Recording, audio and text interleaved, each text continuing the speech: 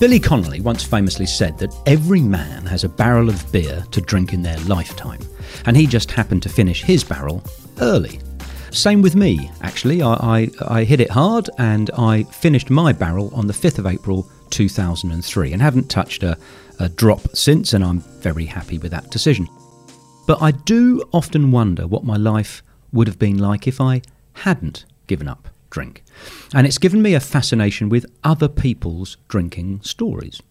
Which brings me to the fabulous book, My Last Drink. It explains the confessions of 32 recovering alcoholics and how they managed to stop drinking and stay sober.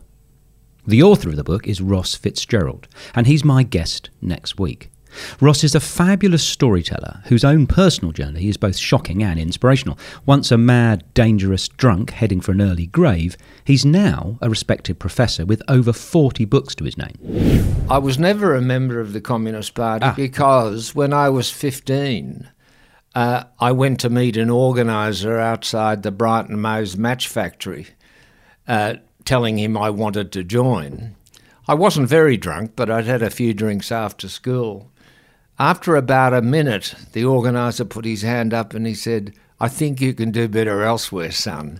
And they didn't turn too many members down in the late 1950s, I can tell you. You were rejected by the Communist Party. And I wasn't turned down for any ideological reason. It's just whoever desperate they were for members, they didn't want a young pisspot sort of gumming up the works.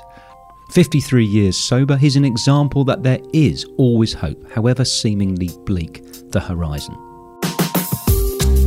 So please do tune in to hear how Ross responded to the 5 My Life challenge next week.